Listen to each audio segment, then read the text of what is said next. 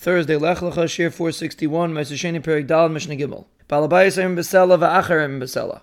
If the Balabayis is bidding to be paid the Meiser, and he says, I'll pay a Sela, and somebody else is bidding, and he says, I'll pay a Sela, Balabayis Kaidim Pnei Meisav Chaimish. The Balabayis gets the bid, because the Balabayis, when he's paid his own Meiser, always has to add a Chaimish. And since he's adding a fifth, Meiser Sheni is going to gain if he's paid it. Balabayis Erim Besela v'Achar Erim Besela v'Iser. If the Balabayis says, he'll pay a Sela, and somebody else says he'll pay a Sela and an Isser, which is a little more than a Sela.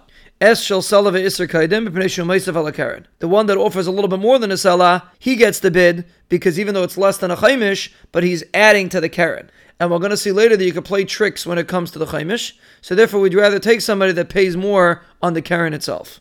Ha'paidim meisav sheni shaloi, meisav ala chamishis bein shu shaloi bein shalit l'b'matara. A person's paid his own Meiser Sheni, he has to add a fifth, whether it's Meiser Sheni that he owned, or he got it as a gift.